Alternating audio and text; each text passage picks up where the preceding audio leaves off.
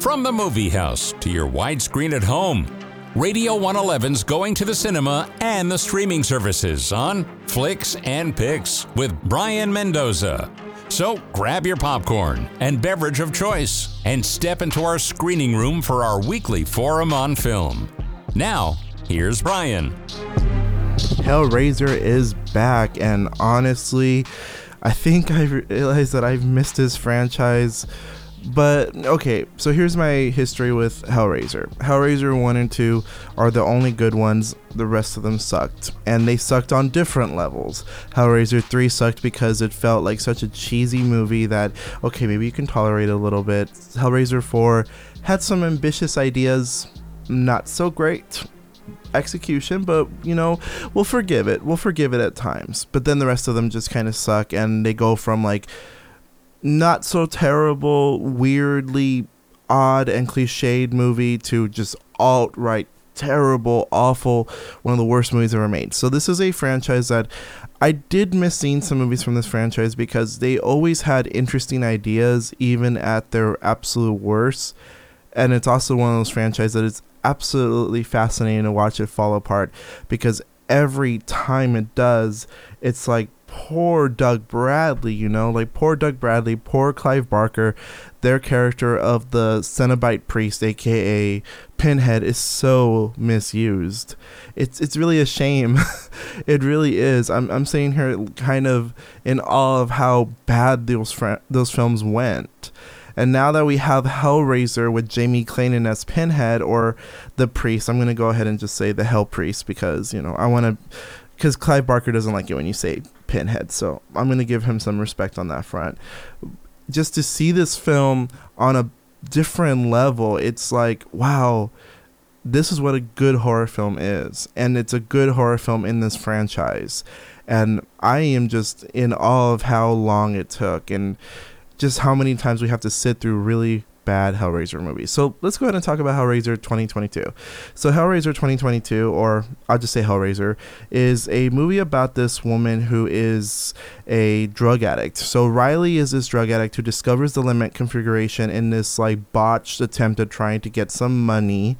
And so she opens up the puzzle box, and then the Cenobites show up and they start to, let's just say, bother her a lot.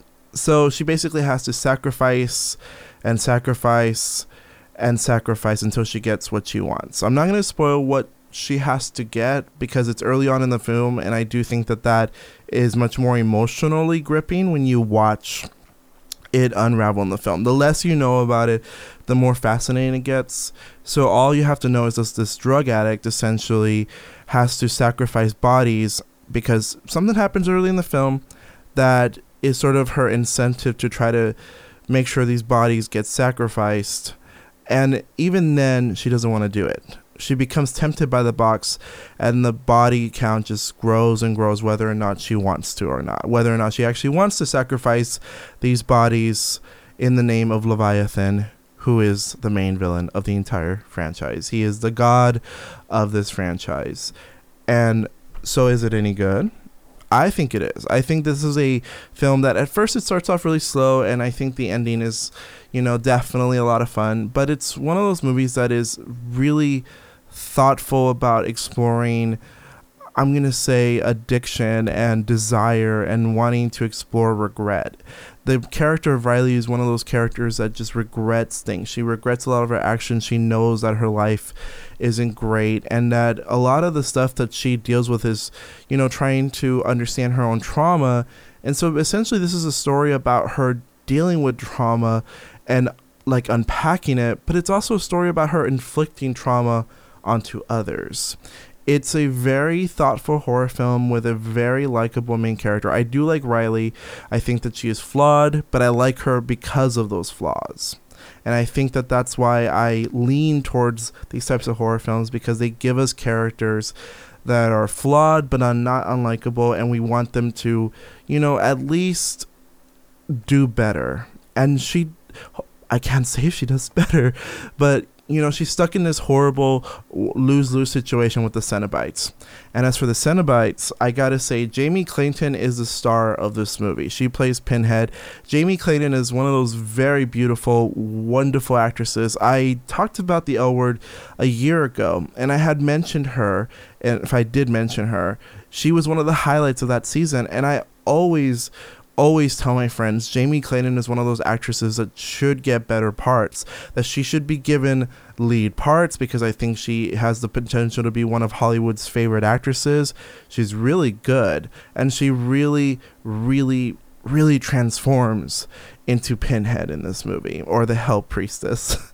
Again, going to be interchanging between the two names because, again, Pinhead, even though Clive Barker doesn't like the name, it is the pop culture name of his, well, not saying main villain, but main icon of the franchise. So I do love Jamie Clayton. I think that she is great, and I think partially this movie will benefit from her success as an artist. And I think that it is a solid film. But I almost want to give the caveat of saying that the other films in this franchise were terrible, so maybe this just looks great by comparison. But I actually did have a good time. I thought it was spooky, creepy, and the gore in itself is thoughtfully crafted. It feels more like seasoning on top of a really great atmospheric film. So overall, I do give it 3 out of 4 stars. I think that it is a solid film, definitely for the fans of this franchise. Jamie Clayton is wonderful as the Hell Priestess, and I really would love to see her in more films, especially considering how much she transformed herself in this part. She deserves more roles, and hopefully we get more of this particular era of Hellraiser, because this franchise, I want to see a trilogy out of the Jamie Clayton Pinhead character. So get on that. You've been listening to Flicks and Picks. Go watch Hellraiser. It's going to be on Hulu. So, you know what? It's on streaming. Go ahead and watch it if you have some time alone at home. Watch it with the lights off.